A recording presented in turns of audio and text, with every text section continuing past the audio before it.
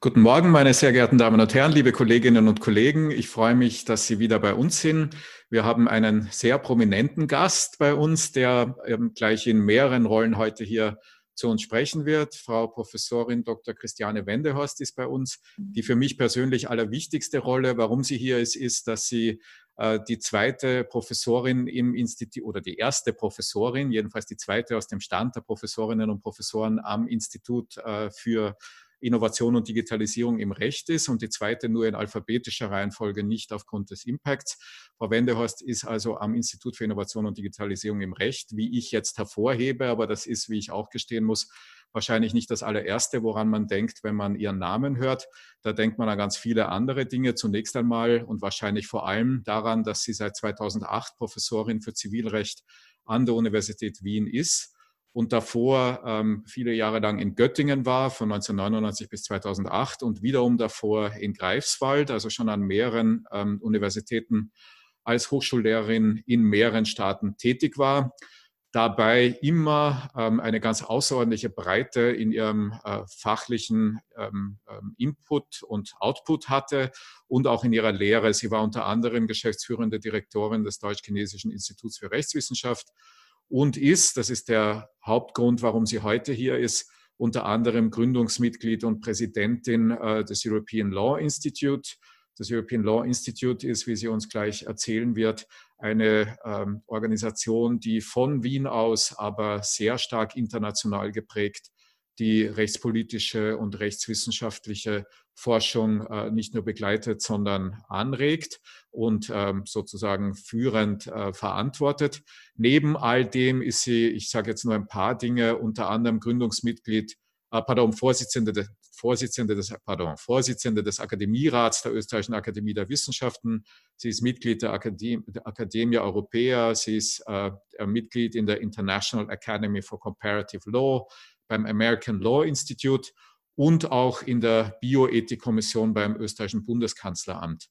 Sie hat nie aufgehört, auch in Deutschland weiterhin wirksam zu sein. Nicht nur, dass sie dort regelmäßig in den prominentesten Kommentaren zum BGB weiter kommentiert und publiziert, sondern auch in der Rechtspolitik. Der vielleicht bekannteste Grund, warum man sie in diesem Kontext kennen sollte und kennen könnte, ist der Umstand, dass sie eine der beiden Vorsitzenden der Datenethikkommission der deutschen Bundesregierung war und in dieser Rolle umfangreiche Empfehlungen dieser Kommission an die deutsche Bundesregierung mitverantwortet hat.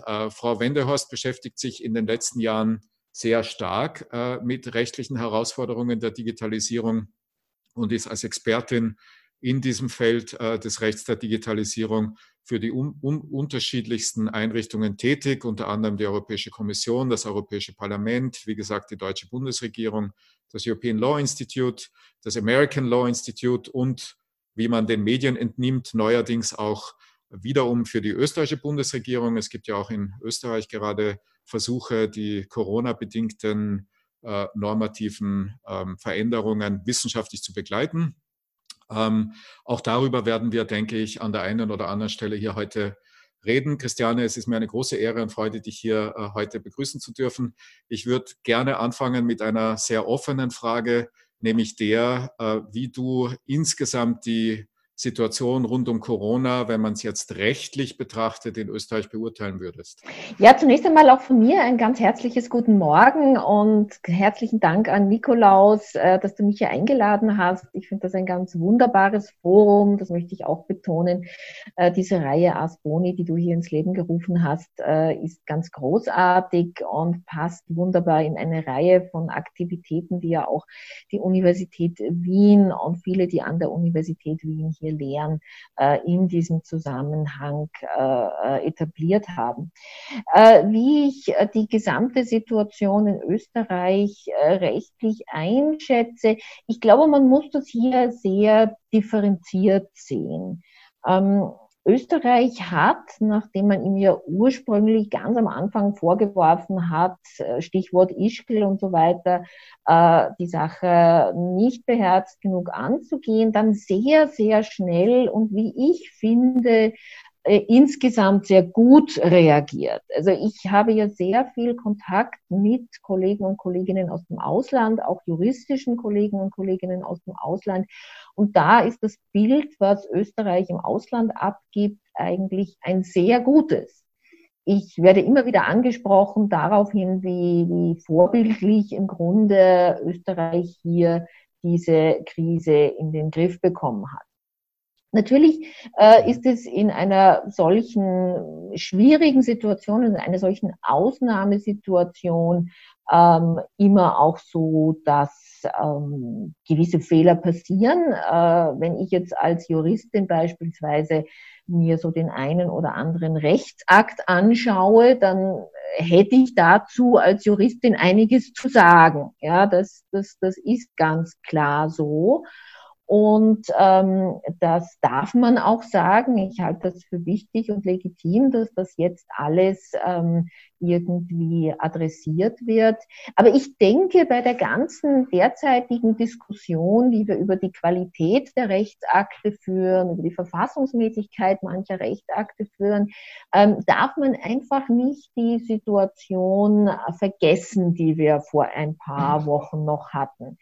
Vor ein paar Wochen waren wir eben in einer Situation, wo wir jeden Abend im Fernsehen die Särge in Bergamo und in Madrid gesehen haben, wo niemand wusste, wird bald im Stephansdom sich ein ähnlicher Turm von Särgen hier aufbauen oder müssen wir Messehallen für Särge bereitstellen. Wir wussten also nicht, was uns erwartet. Und in dieser Situation wurde schnell gehandelt, wurde beherzt gehandelt und immer wenn man schnell handelt, passieren natürlich auch gewisse Fehler. Das heißt, insgesamt beurteile ich das österreichische Vorgehen hier als sehr positiv, wenngleich ich ja selbstverständlich an einzelnen Punkten durchaus Kritik üben würde und wenn man auch im Nachhinein manches vielleicht ein wenig anders fassen würde, juristisch. Ja. Ja. Deine Position an der Stelle ist, glaube ich, deswegen besonders interessant, weil du ja eine Vertreterin unseres Berufsstandes bist, die immer auch versucht, rechtspolitisch zu agieren. Nicht? Ich glaube, ich beschreibe deine Aktivitäten korrekt, wenn ich sage, dass du immer auch versuchst, de lege ferenda Einfluss zu nehmen. Und das einerseits tust als Person, also Christiane Wendehorst, die Expertin hier oder Berichterstatterin dort ist. Du tust das aber andererseits auch mit dem European Law Institute institutionell, dessen Gründungsmitglied du ja bist und dessen Präsidentin du bist. Ich bin nicht ganz sicher, ob alle, die hier zuhören, das European Law Institute ausreichend gut kennen. Deswegen wäre meine Bitte oder meine Gelegenheit, uns mal kurz einzuführen darüber, was das ist, was das Ziel ist und dann in einem weiteren Schritt, dazu kommen wir dann ganz sicher auch noch, darüber zu reden, wie konkret jetzt die Arbeit des European Law Institute im Kontext von Corona aussieht. Ja, vielen Dank. Wenn ich darf, Nikolaus, würde ich vielleicht dazu auch ein paar Folien zeigen. Ich muss jetzt gestehen, dass ich sie jetzt nicht extra auf Deutsch hier verfasst habe. Also ich bitte um Entschuldigung, wenn diese Folien in englischer Sprache sind. Aber ich glaube, es ist ganz gut, wenn man hier eine gewisse Visualisierung hat. Das ELI ist eine gemeineuropäische Einrichtung, die sich zum Ziel gesetzt hat, zu einer besseren Rechtsetzung in Europa beizutragen und auch dazu eine lebendige europäische Rechtsgemeinschaft irgendwie aufzubauen beziehungsweise dazu beizutragen. Der Begriff Legal Community ist so schwer übersetzbar, European Legal Community, das kann man schwer übersetzen, aber das ist etwas, was wir gerne sehen würden. Also eine lebendige Gemeinschaft von Richtern und Richterinnen, Anwälten, Anwältinnen, Notaren, Notarinnen und natürlich auch Wissenschaftlern. Und daran arbeitet das ELI. Das ELI ist eine, ja. Du musst den Bildschirm teilen, entschuldige. Wenn du die Folien zeigen möchtest, wir sehen sie noch nicht. Nö, wir sehen sie noch nicht. Das ist aber hier jetzt eigentlich erstaunlich, dass das nicht funktioniert hat. Dann mache ich das noch einmal. Moment, ist das jetzt? Ja, jetzt ist was da, ja, passt. Ja, gut, dann mache ich das noch einmal. Und wie gesagt, das ELI ist eine unabhängige Einrichtung, das jetzt nicht abhängig ist von den europäischen Institutionen, wenngleich wir mit den europäischen Institutionen natürlich eng zusammenarbeiten. Das sieht man schon darin, dass damals, als das ELI 2011 gegründet wurde, es hier auch durch einen Festakt eröffnet wurde in der im großen Festsaal der Universität hier durch die damalige Vizekommissionspräsidentin Reding. Aber es ist ganz klar, wir arbeiten unabhängig und alles, was wir tun, ist von Unabhängigkeit geprägt. Und warum stand Reading hier im Festsaal der Universität Wien? Ich glaube, das ist hier in unserem Zusammenhang ganz, ganz wichtig zu betonen.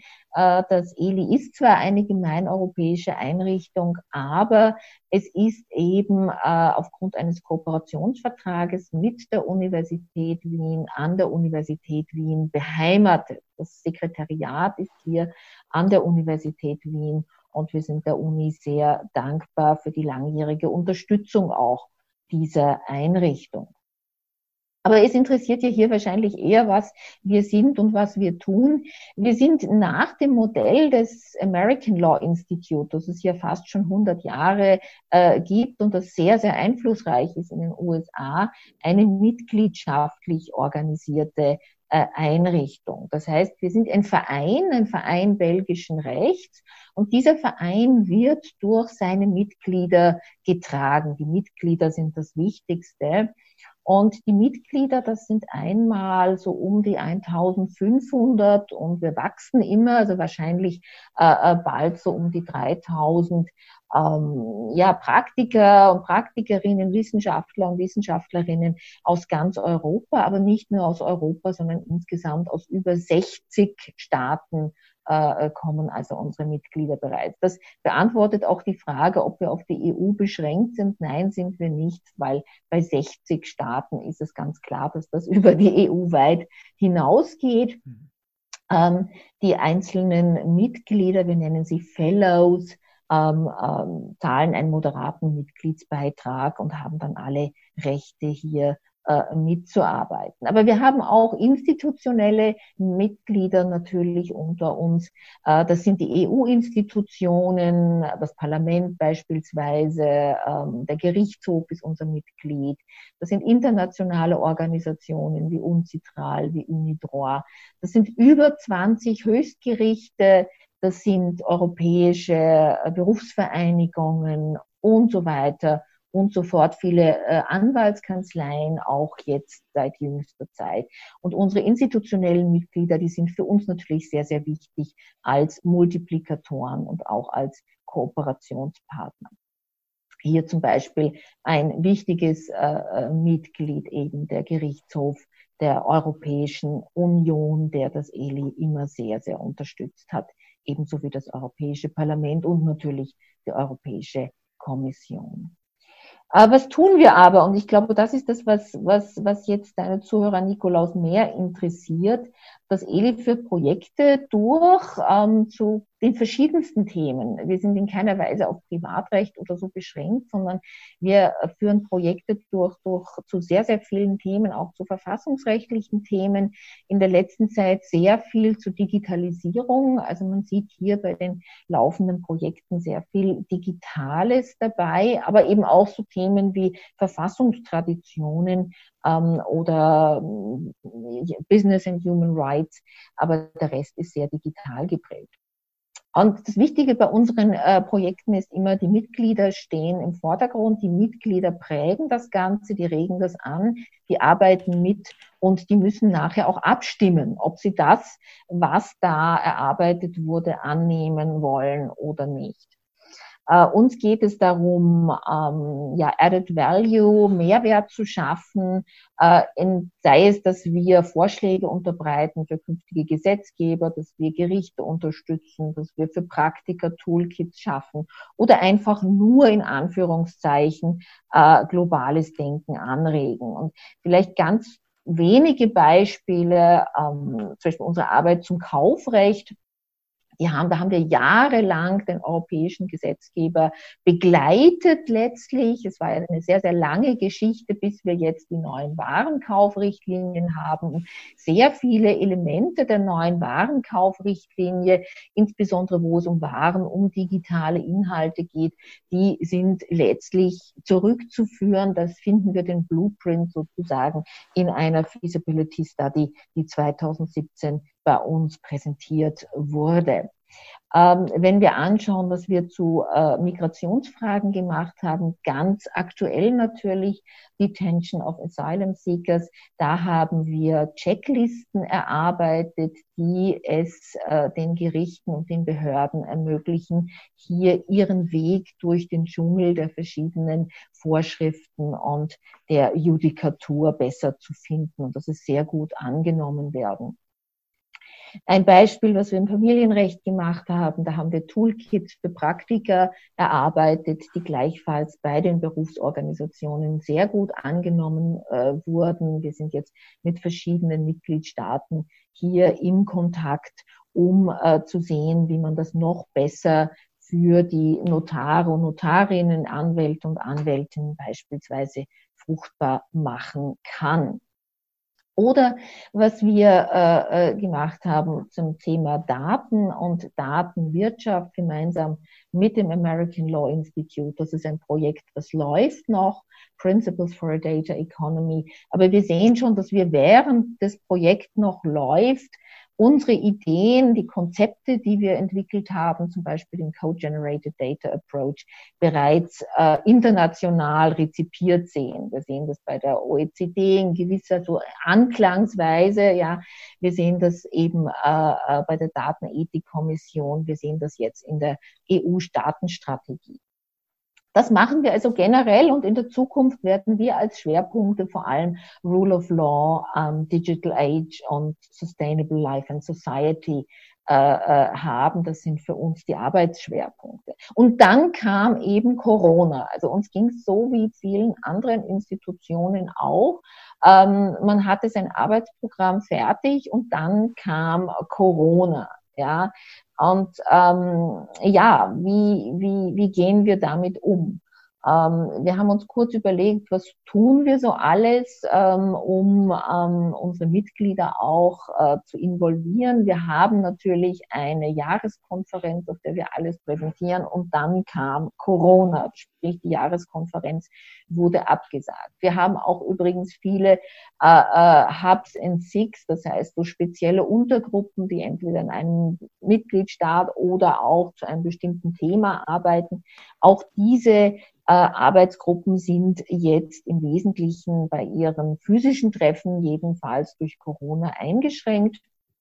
Wir haben, wenn ich das kurz bemerken darf, eine Young Lawyers Incentive, einen Young Lawyers Award, der ist nicht eingeschränkt. Also wenn ich kurz vielleicht Eigenwerbung betreiben darf, da kann man noch teilnehmen, auch online, aber eben fast alles andere ist durch Corona auch beim ELI in diesem Jahr ausgebremst worden. Und deswegen haben wir uns kurz zusammengesetzt, haben uns überlegt, was können wir in dieser Corona-Krise jetzt tun als Organisation.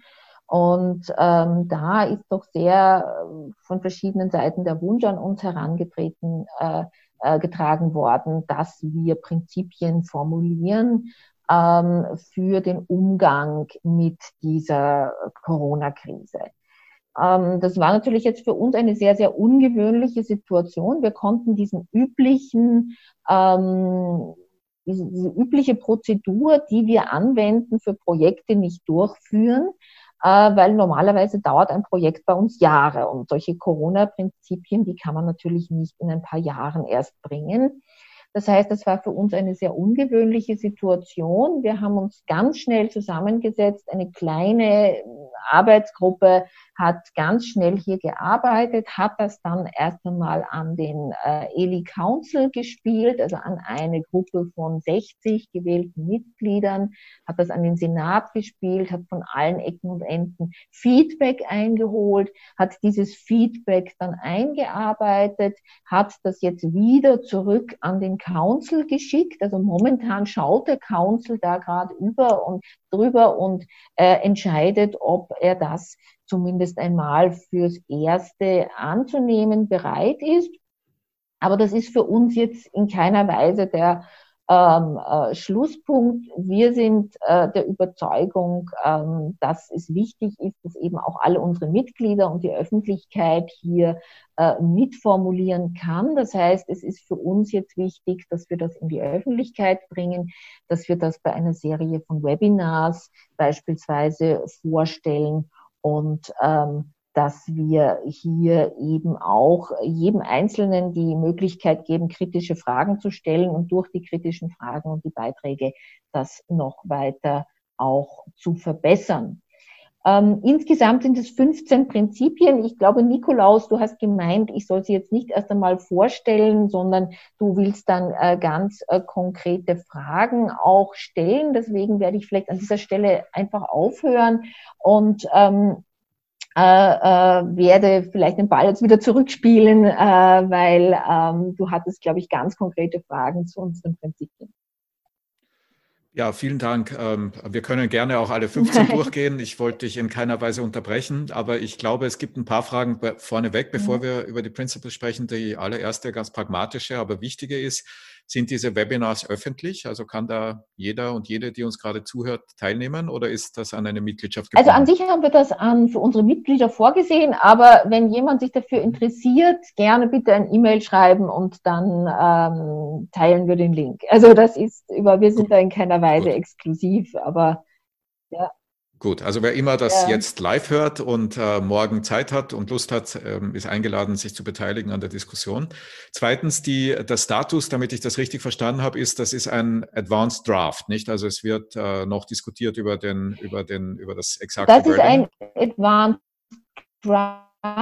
Wir werden jetzt sozusagen, wir haben es gerade an den Council gespielt, der Council entscheidet jetzt darüber, ob es dann als, sage ich jetzt einmal, erste Auflage, wenn du so willst, veröffentlicht werden darf. Ja. Aber natürlich, wenn wir die Webinars durchführen, dann geht es natürlich auch darum, Feedback zu bekommen für eine Revised Edition, das ist ganz klar.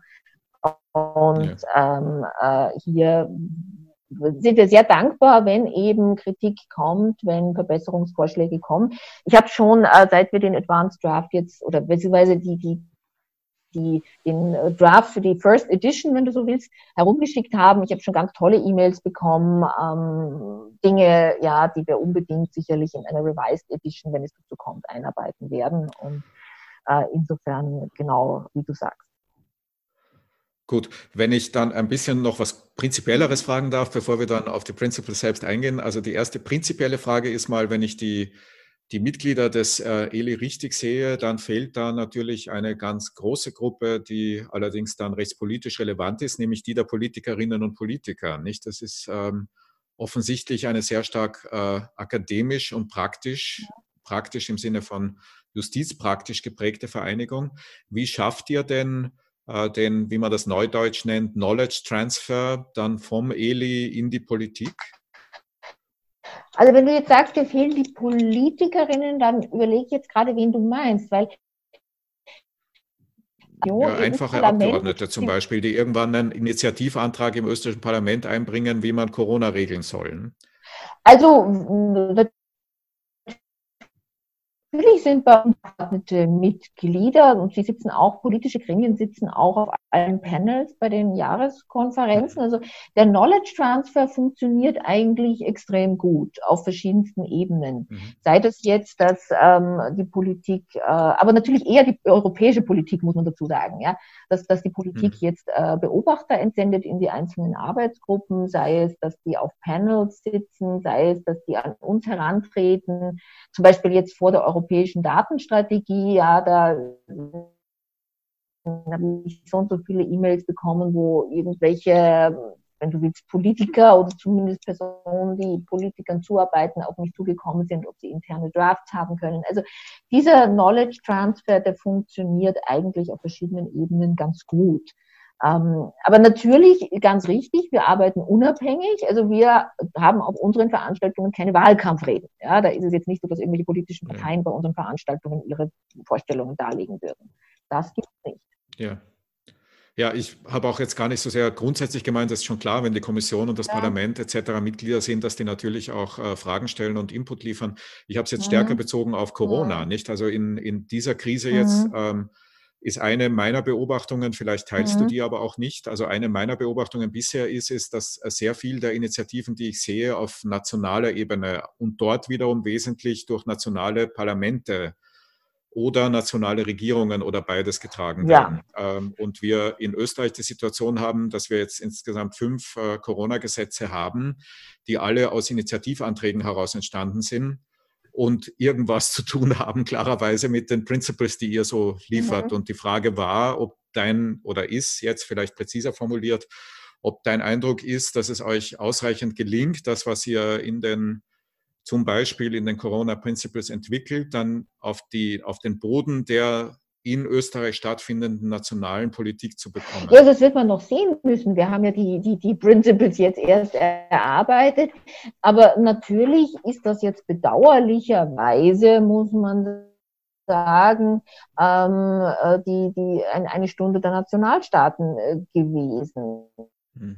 Ja, das hat verschiedene Gründe. Natürlich sind die Kompetenzen der Europäischen Union im Gesundheitsbereich ausgesprochen schwach ausgeprägt. Wenn man hier das Primärrecht liest oder wenn man auch Richtlinien in dem Bereich liest und Verordnungen, dann sieht man überall diesen Vorbehalt für Public Policy, Public Security und Public Health. Ja, das heißt, du kannst fast alles in Bezug auf Public Health nationalstaatlich aushebeln.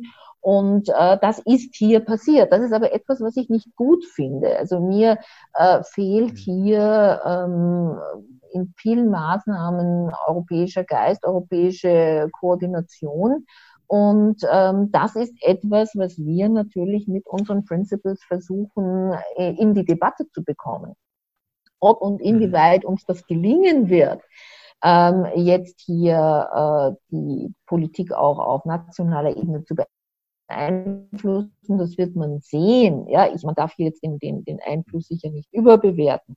Aber ich würde mir schon wünschen, dass das eine oder andere zum Beispiel als Denkanstoß aufgenommen wird. Ja, wir haben jetzt hier zum Beispiel, wenn ich nur ein Beispiel nennen darf, Principle for Lawmaking, da haben wir doch eine Mahnung, dass man doch bitte, wenn man jetzt schon Notstandsgesetzgebung hier braucht, das ist ja unbestritten, dass dann man sich davor hüten soll, in diesem Husch-Husch-Verfahren auch den Dauernormenbestand zu ändern. Ja?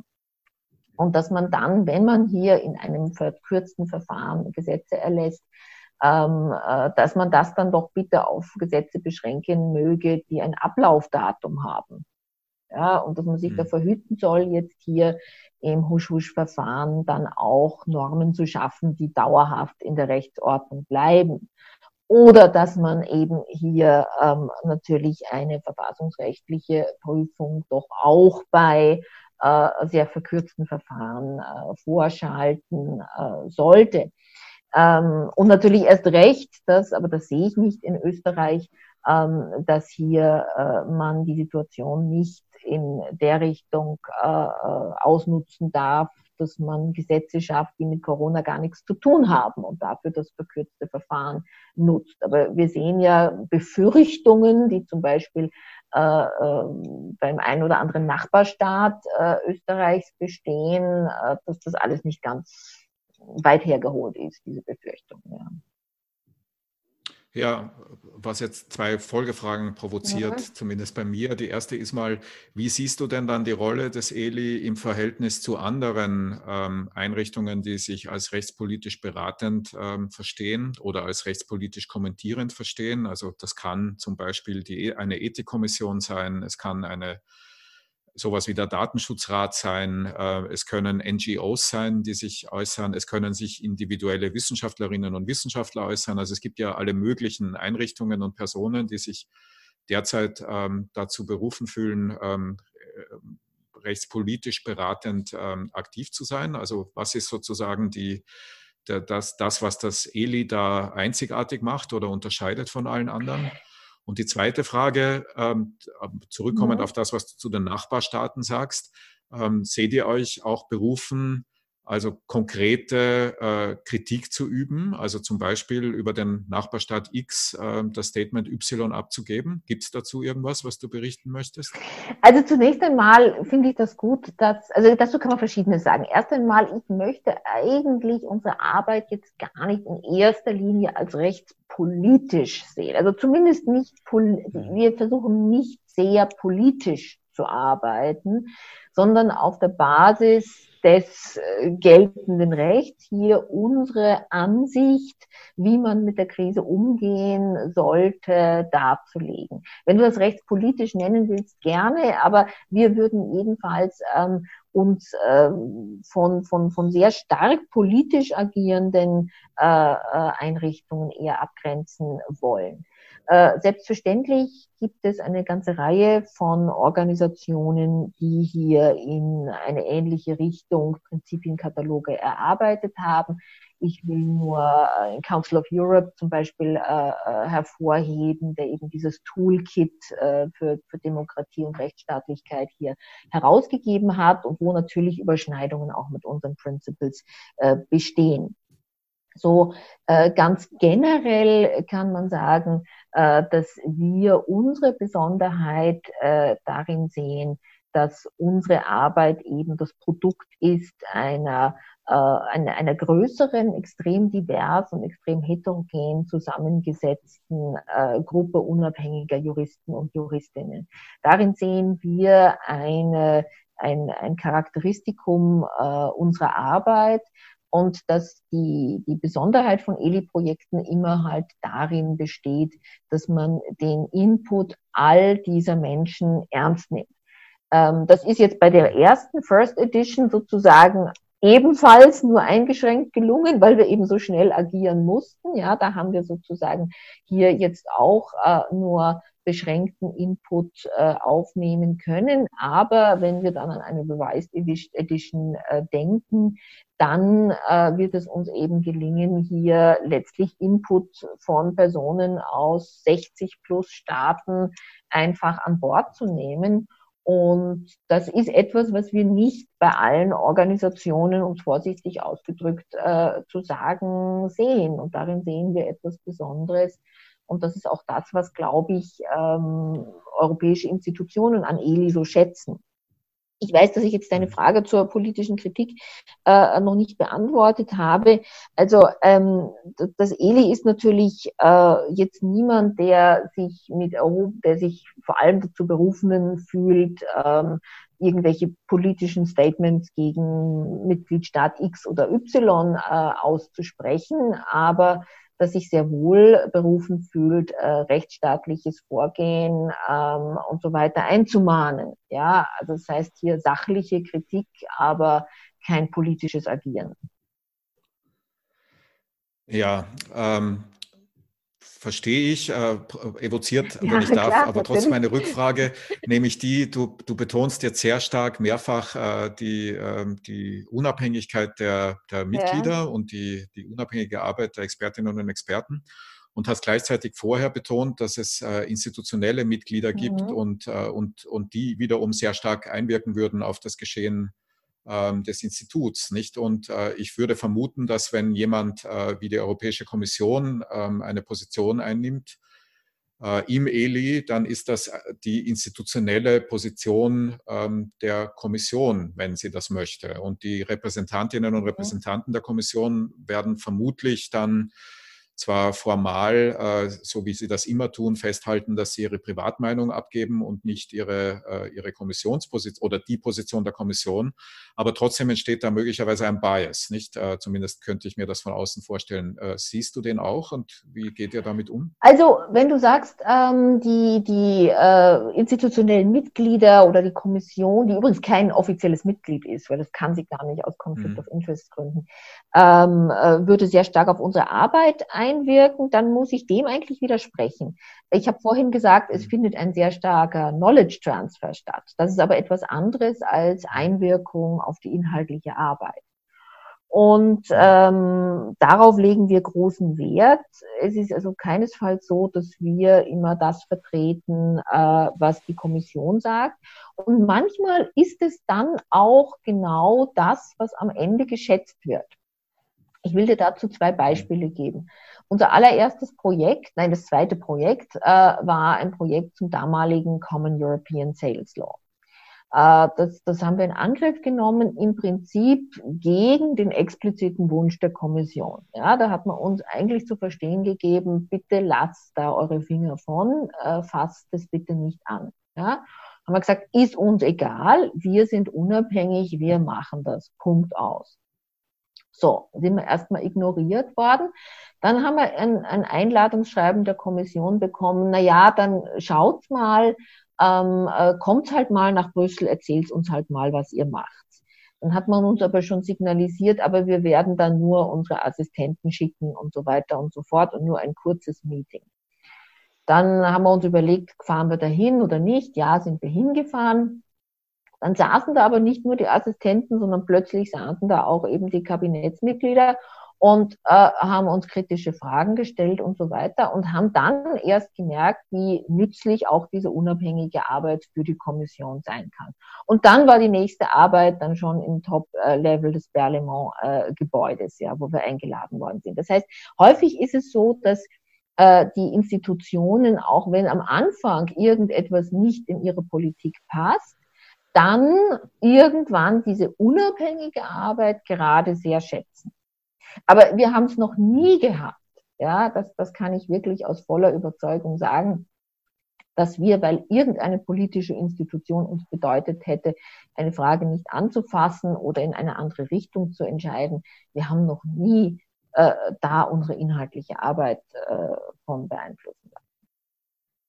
Ja, ich glaube, ein Unterschied von außen betrachtet zwischen den Beispielen, die du nennst und den Corona Principles, die ihr jetzt gerade verabschiedet, ist der, dass es bei den Beispielen sehr häufig um sehr juristisch-technische Dinge geht, also kaufrechtliche Fragen oder wie man mit digitalen Inhalten umgeht etc. Das sind Bereiche, in denen natürlich Politik auch eine Rolle spielt, aber vor allen Dingen, glaube ich, braucht man eine ordentliche dogmatische Durchdringung der Themen. Das sind also sehr stark wissenschaftlich geprägte Themen.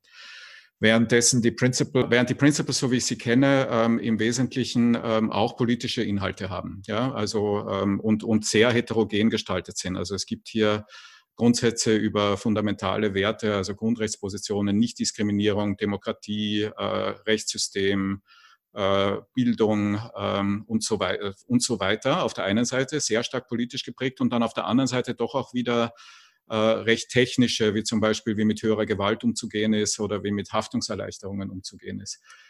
Es erscheint mir von außen betrachtet durchaus anspruchsvoll, diese Dinge in einem Dokument zusammenzufassen. Und zwar schon mal jetzt rein von der Herstellung des Konsenses her. Und dann auch von der technischen Qualität her, die diese unterschiedlichen Positionen haben. Wie schwierig war das und wie bewertest du den Prozess, so wie er sich bisher darstellt? Also in deinen Fragen spiegelt sich sehr viel von den Zweifeln wider, die wir auch hatten. Ja, ist das etwas, was typischerweise in unsere Arbeit passt? Und wir haben das auch intern durchaus kontrovers diskutiert, auch mit dem Council durchaus kontrovers diskutiert. Ist das etwas, was das ELI machen sollte? Oder ist das etwas, was dann doch erstens mal von der Geschwindigkeit, mit der es entstehen muss, und von der Dynamik des Prozesses her und dann auch von den Inhalten in das passt, was das ELI sonst so tut. Wir haben uns am Ende dann dazu entschlossen, es doch einmal so durchzuführen. Es ist eine Art Experiment. Wir haben noch nie Inhalte so schnell und in einem so mehrstufigen Verfahren praktisch an die Öffentlichkeit gebracht. Wir müssen sehen, ob dieses Experiment funktioniert oder nicht. Ich denke aber, dass es bei vielen der Dinge, die du jetzt aufgezählt hast, wie zum Beispiel Nichtdiskriminierung, Grundrechte und so weiter, das sind natürlich auch juristische Fragen. Ja, also Nichtdiskriminierung ist jetzt nicht eine kein reines politisches Programm, sondern das ist natürlich, dazu gibt es Gesetzgebung. Ja. und Ja. die Einhaltung dieser Gesetzgebung einzumahnen und vielleicht an der einen oder anderen besonderen Stelle auch noch einmal darauf hinzuweisen, wo wir besondere Diskriminierungsprobleme sehen. Das sehen wir schon auch als die Aufgabe eines Rechtsinstituts an. Hm, hm. Klar, natürlich sind das auch rechtliche Fragen, aber es sind sehr fundamentale, oft auch verfassungsrechtlich geprägte, grundrechtlich geprägte und deutlich weniger technische Fragen als zum Beispiel der Einfluss höherer Gewalt auf bestehende Bestandsverhältnisse oder ähnlich, nicht? Ja, wobei auch das ist Äh, natürlich hochpolitisch. ja, Ja. Also die ganze natürlich, ja, Diskussion, ja, die wir jetzt zum Beispiel haben, darüber, wie sieht das aus mit Gutschein statt Rückerstattung? Ja, soll es ja, ein Recht geben von Unternehmern, Veranstaltern, die hier sich nicht in der Lage sehen, ein Event abzuhalten, dass sie die Verbraucher und Verbraucherinnen anstatt einer Rückerstattung mit einem Gutschein beglücken. Das ist hm, natürlich, wenn du so willst, kannst du sagen, das ist eine technische Frage, wie bekomme ich das hin? Ist das EU-rechtskonform bei Flugreisen, bei Pauschalreisen und so weiter? Das hat technische Aspekte. Das ist aber natürlich auch eine ganz politische Frage. Was dann dazu führt, bei allem Respekt, dass die entsprechenden Hinweise in den Principles dann auch sehr abstrakt gehalten sind, nicht? Absolut, ja. Also, Also äh, und äh, da kann man, da sind wir auch sozusagen ja offen für Anregungen. Also in der Tat, diese Überlegungen, die natürlich sonst sehr viel breiten Raum einnehmen, sind dann zusammengeschmolzen auf einen Hinweis, dass man nicht einseitig zu Lasten von Verbrauchern oder kleinen und mittleren Unternehmen hier bestimmte Entscheidungen treffen soll. Das ist ein sehr abstrakter Hinweis, in der Tat. Aber man kann natürlich aus diesem abstrakten Hinweis auch Schlussfolgerungen ziehen. Zum Beispiel, dass eine einseitige Überwälzung des Insolvenzrisikos auf die Verbraucher vielleicht nicht sachgerecht wäre. und an wen richtet sich dieser Hinweis dann? Ist das jetzt eine Aufforderung an den nationalen oder europäischen Gesetzgeber, entsprechend tätig zu werden? Oder ist es eine Aufforderung an die Gerichte, das nationale Recht im Lichte dieser Prinzipien zu interpretieren? Oder beides?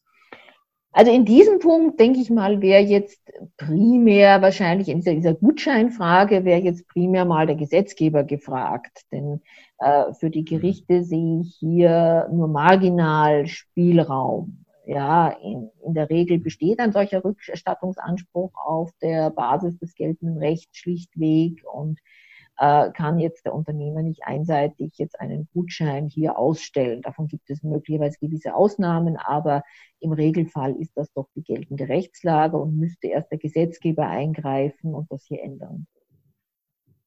Mhm.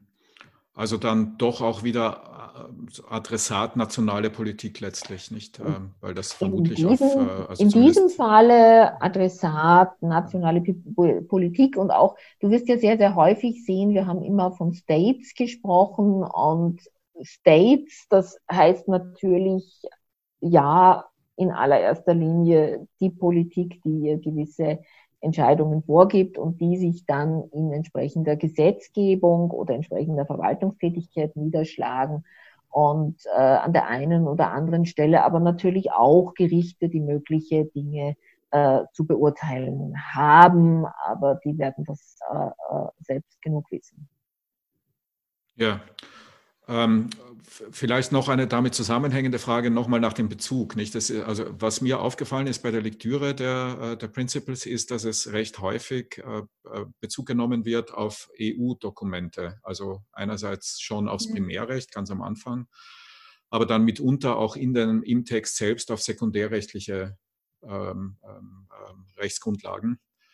Ähm, und gleichzeitig aber glaube ich doch verstanden zu haben, die Adressaten der Regeln oder der Principles über die EU-Mitgliedstaaten hinausgehen. Wie löst man diesen Konflikt oder ist es gar keiner? Naja, wir haben versucht, die Formulierungen so wenig EU-spezifisch zu halten, wie es irgendwie geht. Hm. Natürlich kann man auch nicht die Augen davor verschließen, dass es so etwas wie den EU-Vertrag gibt, dass es so etwas wie den AEUV gibt. dass es da gewisse Grundfreiheiten zum Beispiel gibt, die ja vielleicht irgendeinen Einfluss auf die rechtliche Beurteilung haben. Ja? Man kann auch nicht die Augen davor verschließen, dass es so etwas wie Schengen gibt. Ja, das heißt, man kann nicht vollkommen abstrahieren von diesen rechtlichen Gegebenheiten. Aber wir haben uns bemüht, ob uns das immer gelungen ist, kann ich nicht beurteilen. Das werden wir sehen in der Diskussion. Wir haben uns bemüht, möglichst wenig rein EU-spezifisch hier zu formulieren, um jetzt nicht ein nur ausschließlich für die EU geltendes Dokument zu schaffen. Ja. Aber manchmal kann man es eben nicht verhindern, weil einfach die Rechtslage eine andere ist und wir sind in erster Linie ein Rechtsinstitut, lass mich das noch einmal betonen, und kein politisches Institut. Das heißt, wir können nicht die Rechtslage ignorieren, die besteht.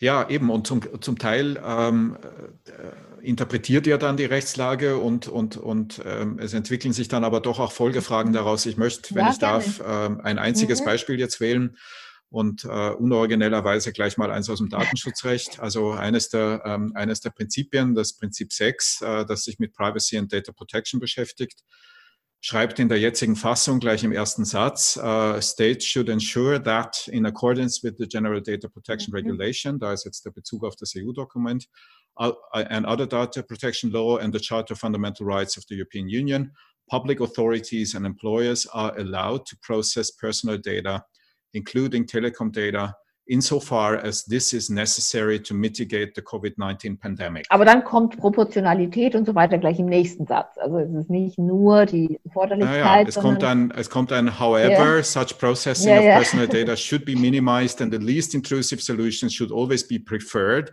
in accordance with the proportionality principle.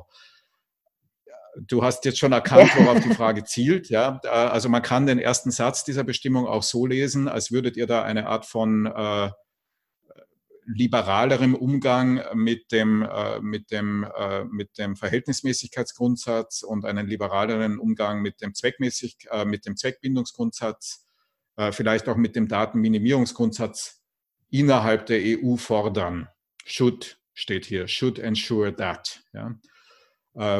Und das ist jetzt, wie gesagt, das ist ein Beispiel, wo ich bei der Lektüre mir immer wieder gedacht habe, ist das jetzt eigentlich eine Darstellung des geltenden Rechts, ja, bezogen auf zum Beispiel die GDPR hier, die wahrscheinlich für viele der Mitglieder gar nicht relevant ist, mangels EU-Mitgliedschaft, ja. Oder ist es eine rechtspolitische Forderung, die bewusst über den jetzigen Rechtszustand hinausgeht und wiederum dann in zwei Subgruppen diese Frage, entweder EU-rechtlich gesehen, ja, oder überhaupt universal, ja. Mir ist das nicht ganz klar geworden. Vielleicht kannst du mir helfen. Also wir haben ja hier den ersten Absatz an States gerichtet. Und wir haben klar gemacht, dass wir die Datenschutzgrundverordnung und auch die Charta nicht anrühren, sondern sozusagen als festen Rahmen sehen. Uns ging es bei dem ersten Satz jetzt in keiner Weise darum, und wenn das missverstanden werden kann, dann müssen wir da was an der Formulierung ändern. Uns ging es in keiner Weise darum, hier sozusagen für einen liberaleren Ansatz zu werben, als er von der DSGVO und der Charta irgendwie vorgegeben wird. Es ist allerdings natürlich teilweise so, dass hier die DSGVO oder auch die E-Privacy Directive natürlich mitgliedstaatliche Gesetzgebung erlauben.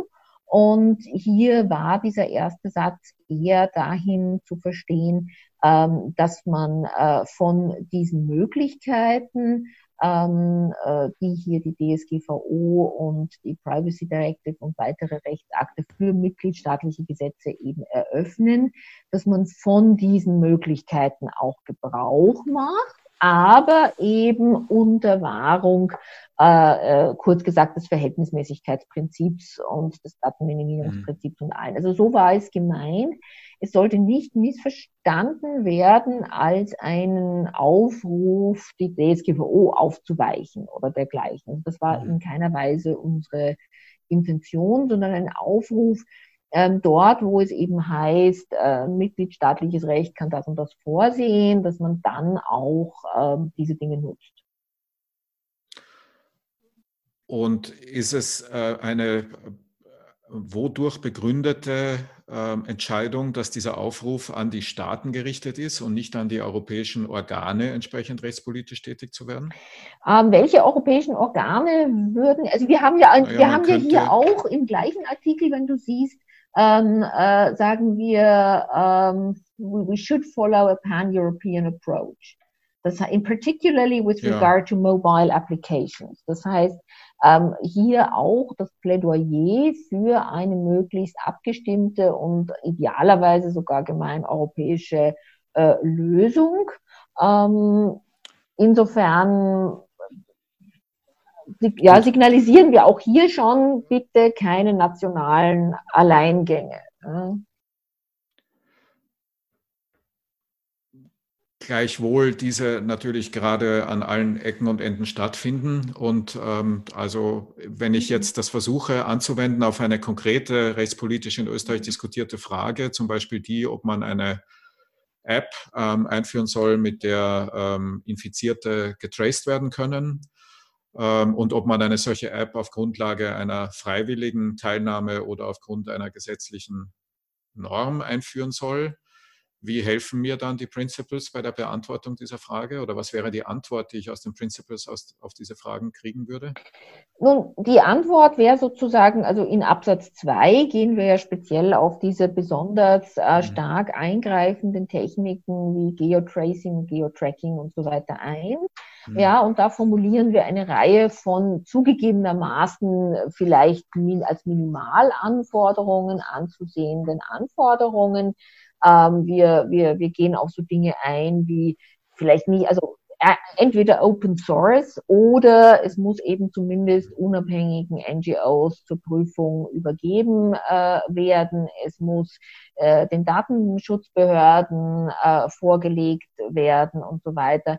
In erster Linie, das war ein umstrittener Punkt, muss ich auch ganz ehrlich sagen, unter uns, ja. Das war ein Punkt, der etwas kontrovers diskutiert wurde. In erster Linie Freiwilligkeit. Und dann tatsächlich gab es allerdings, zu diesem Punkt muss ich offenlegen, gab es unterschiedliche Ansichten, hat sich aber eine Mehrheit wohl durchgesetzt, die gesagt hat, ja, es gibt schon die Möglichkeit, das zwingend zu machen, aber dann, wie gesagt, auf der Basis eines Parlamentsgesetzes und nicht auf der Basis irgendwelcher man könnte ja auch, es gibt ja auch Träume, dass man sagt, irgendeine Pauschalermächtigung im Parlamentsgesetz und dann machen wir das wieder im Verordnungswege. Ja. Das wäre zum Beispiel ein Signal, das hier gesendet würde, dass wir das nicht gutieren würden. Ja, also so eine kleine Pauschalermächtigung in einem Covid-Gesetz und dann eine Verordnung oder vielleicht gar ein Erlass, was ja noch schöner ist, dann das wird es nicht spielen.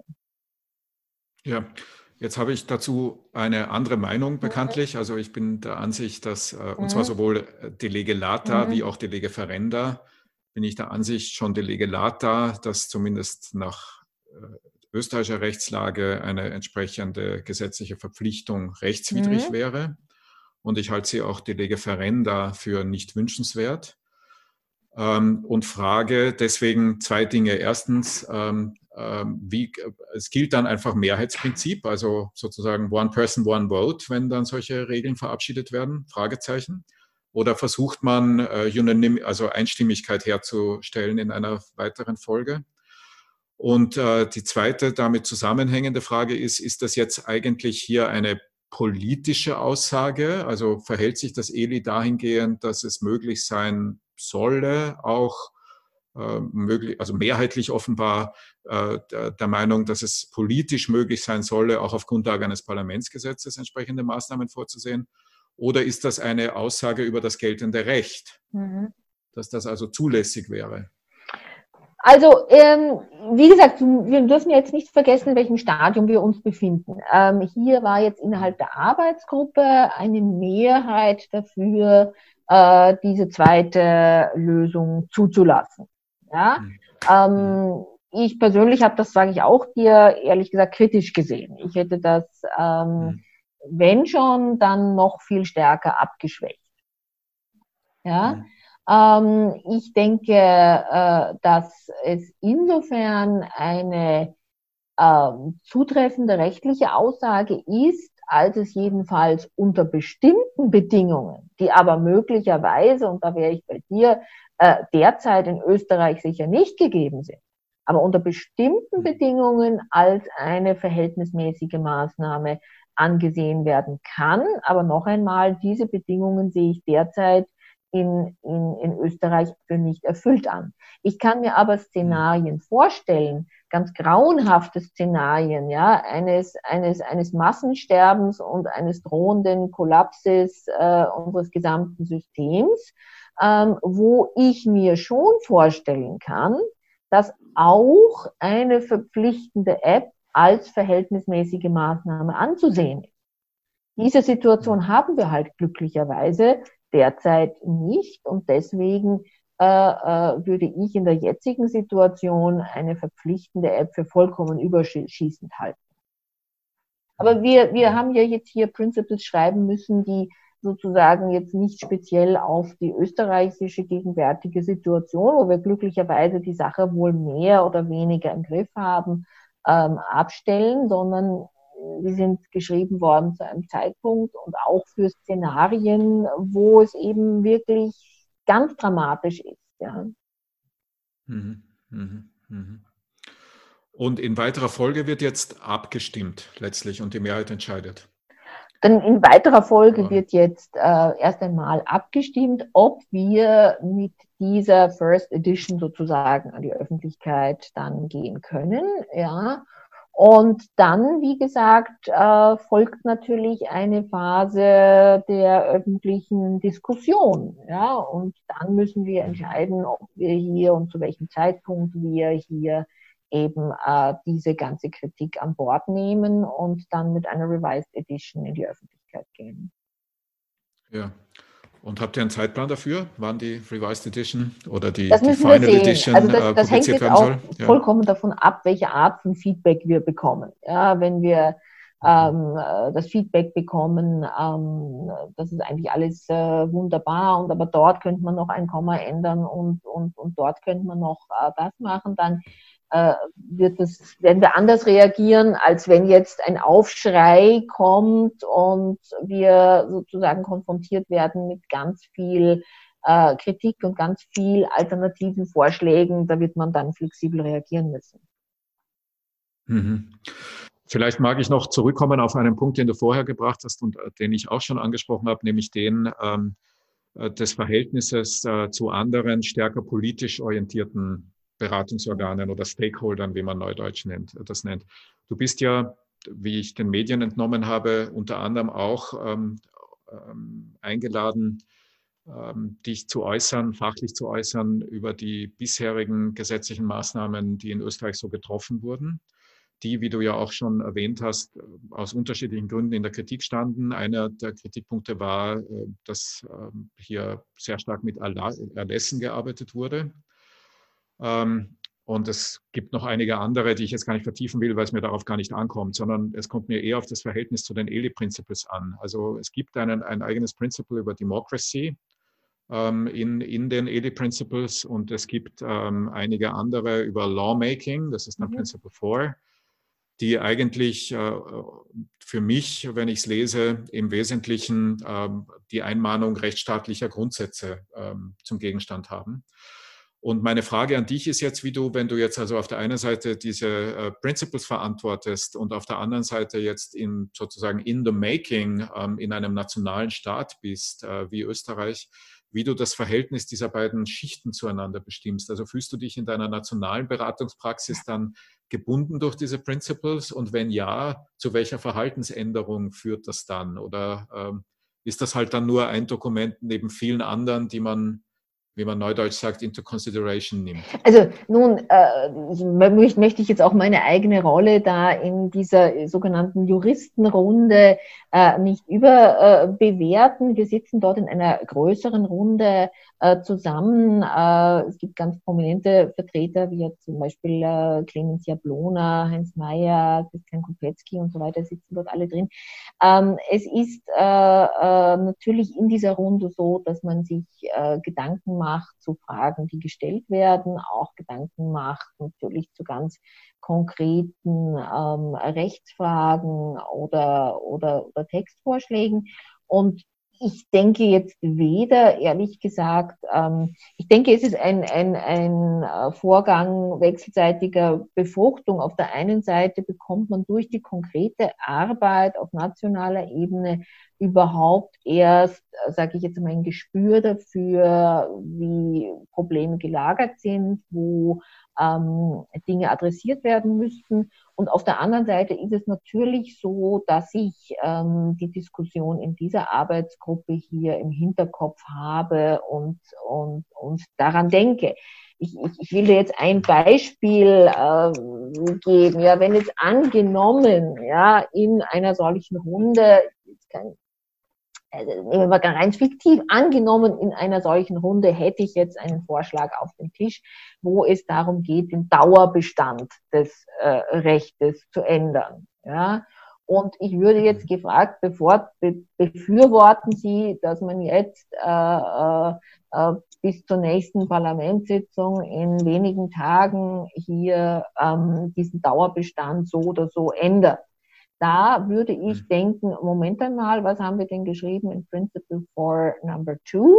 Da haben wir eigentlich geschrieben, Dauerbestand des Rechts bitte nur ändern in einem regulären Verfahren und nicht in einem verkürzten Husch-Husch-Verfahren ohne irgendwie die normalen Begutachtungsfristen. Daran würde ich mich erinnern und würde wahrscheinlich, wenn ich es nicht sonst schon sagen würde, meine Hand heben und sagen, kann man das nicht erstmal nur mit begrenztem Ablaufdatum machen und dann überlegen wir uns in aller Ruhe, wie wir das denn dauerhaft lösen wollen. Das wäre so ein Beispiel, wo ich in der konkreten Arbeit wahrscheinlich vor dem Hintergrund der ELI Principles anders votieren würde, als ich das sonst votieren würde.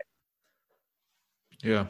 Magst du schon jetzt, bevor diese Juristengruppe öfter getagt haben wird, eine Position einnehmen, öffentlich darüber, wie du ich meine, wir haben ja schon ganz am Anfang eine allgemeine Einschätzung gehört, aber jetzt eine etwas genauere, eine Position einnehmen, zum Beispiel dazu, ob der Gewaltenteilungsgrundsatz in der politischen Umsetzung in Österreich in den Covid-Gesetzen immer ausreichend Berücksichtigung gefunden hat, oder willst du deine Position da noch abhängig machen von der Arbeit in der Kommission? Also zunächst einmal bin ich ja in der Kommission als Wissenschaftlerin, also das heißt nicht als irgendwie Angehörige einer der Staatsgewalten. Und ich denke, dass es hilfreich wäre, die weitere Arbeit der Kommission einfach abzuwarten. Ich bleibe bei der Auffassung, die ich ja auch verschiedentlich in Interviews geäußert habe, dass ich das Vorgehen Österreichs hier insgesamt für absolut richtig und absolut nachvollziehbar halte, dass ich gleichwohl im Detail natürlich manches kritisch sehe. Insbesondere will ich hier die Normklarheit hervorheben. Insbesondere will ich auch, das ist jetzt vielleicht nicht unbedingt eine juristische Frage, auch die Zugänglichkeit der Normen hervorheben. Ich finde es schon irgendwie bemerkenswert, dass hier solche Maßnahmen existieren, die ja unser aller Leben existenziell betreffen. Und dann klickt man sich als Bürger durch die Website und man erfährt eigentlich auf den entsprechenden Webseiten der Ministerien nichts. Die verweisen alle untereinander munter weiter. Ja, der eine sagt, schau doch mal auf die Website des anderen und da finde ich dann auch nichts. Ja. Ich finde es auch bemerkenswert, dass ich irgendwie auf dem einen Kanal gerade die Live-Pressestatements irgendeines Ministers höre, der irgendwelche Ankündigungen macht, und dann schaue ich eine halbe Stunde später auf die entsprechende Website und da finde ich dann noch eine ganz alte Regelung. Ja. Also das sind alles natürlich Dinge, die man kritisieren kann, wo man auch Fragen stellen muss, warum das jetzt so ist. die aber, denke ich, wenn man jetzt das Gesamtbild betrachtet, nicht das Gesamtbild eines doch sehr, sehr guten Krisenmanagements hier trüben sollten. Und darum finde ich es immer ein bisschen ungerecht, wenn man, sobald sozusagen die ganz dramatische Lage vorbei ist und wir nicht mehr jeden Tag hier die Särge im Fernsehen sehen und nicht mehr Angst haben, dass das morgen bei uns so ist, dass wir dann anfangen, doch hier ein hartes Urteil über das eine oder andere zu fällen. Mhm. Gut, Christiane, ich habe jetzt schon mehr als eine Stunde deiner Zeit in Anspruch genommen, würde deswegen gerne langsam zu einem Ende finden und unsere Zuhörerinnen und Zuhörer bitten, wenn sie Fragen haben, diese zu formulieren in den nächsten Minuten, die ich dazu nutzen möchte, um vielleicht eine ganz letzte Frage zu stellen, die jetzt zurückkommt auf meine Vorstellung von dir als Hochschullehrerin. Wenn du diese Krise jetzt beobachtest, doch über mehrere Wochen lang, und wie in Österreich damit umgegangen wird und wie auch an den österreichischen Hochschulen damit umgegangen wird, würdest du Anlass sehen, etwas an der Ausbildung zu verändern, nach dem, was wir gelernt haben durch die Krise? Oder glaubst du, dass man danach besser wieder zurückkehrt zu dem Zustand, wie er vorher bestand und weil sich das alles so bewährt hat, wie es gemacht wurde?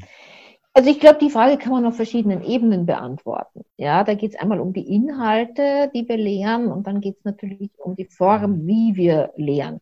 Ich nehme jetzt deiner Frage, dass du wahrscheinlich nicht so sehr auf die Form abstellst, aber vielleicht darf ich die Gelegenheit ergreifen, um an dieser Stelle dir auch nochmal und deinem Team ganz öffentlich zu danken für die ganz hervorragende Unterstützung, die ihr jetzt für die juristische Fakultät und weit darüber hinaus hier geleistet habt. Ja. Ich persönlich muss sagen, dass ich diese neuen Online-Formate sehr gerne nutze und vieles von dem, was ich jetzt hier in der Krise notgedrungen habe machen müssen, ja, sicherlich auch später in der Lehre fortführen werde. Aber das sind die Formate. Ich gehe jetzt mal davon aus, über die redest du nicht eigentlich. Was die Inhalte anbelangt, ich denke schon, dass diese Krise unser aller Denken verändert hat und auch verändern sollte, und dass wir auch sage ich jetzt einmal, die Inhalte beeinflussen sollte, die wir den Studierenden vermitteln. Ich will es einmal so sagen, auf Englisch: don't take anything for granted anymore. Ja, wir hatten eben bis vor kurzem eine Situation, wo wir doch bei vielen Dingen gesagt haben, das ist alles rein theoretisch und das wird ja nie eintreten, wo wir es überhaupt nicht für möglich gehalten haben, dass zum Beispiel Grundrechtseingriffe in diesem Ausmaß denkbar sind. Ja, wo wir es überhaupt nicht für möglich gehalten haben, dass die Frage, wer jetzt ein Beatmungssystem haben soll, ja, dann gab es immer diese Beispiele, die 30-jährige Mutter mit 3 Kindern oder der 85-jährige, ja, das waren abstrakte Beispiele, die wir den Studierenden anhand irgendwelcher Modelle hier vermittelt haben. Und die Corona-Krise, die hat uns doch jetzt gezeigt, dass es von heute auf morgen zu Situationen kommen kann, wo diese Fragen, die wir für rein hypothetisch hielten und die wir vielleicht auch mit einem gewissen Abstand manchmal gelehrt haben, wo die schlagend werden können. Und ich glaube, das hat noch einmal auch unseren Blick dafür geschärft, welche Verantwortung wir tragen, hier eine kritische, eine nachdenkende Juristengeneration heranzuziehen, wenn ich das einmal so sagen darf, auszubilden, ihr Denken irgendwie hoffentlich positiv zu beeinflussen, weil die Krise hat auch deutlich gemacht, dass Juristen und Juristinnen von heute auf morgen nicht nur als Rechtsbeistand, sondern auch eben plötzlich als Hüter der Verfassung, als Einmahner rechtsstaatlicher Grundsätze und so weiter und so fort hier agieren werden müssen.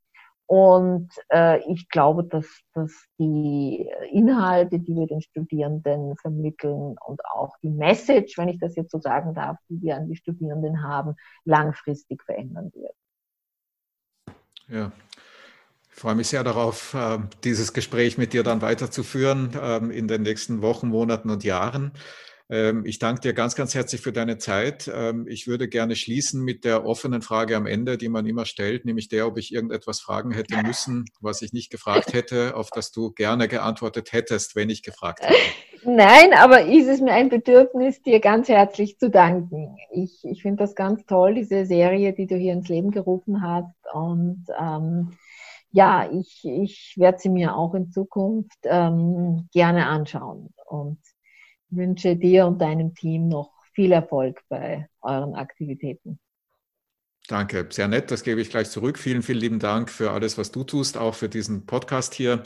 Ganz viel Erfolg mit dem ELI und mit den ELI Principles. Möge die Abstimmung konsensual verlaufen und ein gutes Ende finden im ELI und dann die Wahrnehmung außen eine uneingeschränkt positive Nein, das sein. wollen wir nicht. Wir wollen keine uneingeschränkt positive. Wir wollen Feedback bekommen.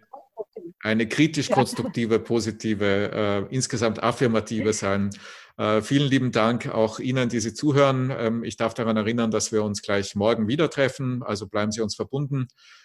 Morgen geht es dann um Rechtsfragen, die auch sehr wichtig sind, nämlich um die Medien und den Zustand der Medien in Österreich und des Technikjournalismus im Besonderen. Würde mich freuen, wenn Sie wieder dabei sind. Ihnen allen einen schönen Tag. Dir, Christiane, nochmal vielen herzlichen Dank und einen schönen Tag und bis bald. Vielen Dank dir, Nikolaus, und allen, die zugehört haben, und einen schönen Tag.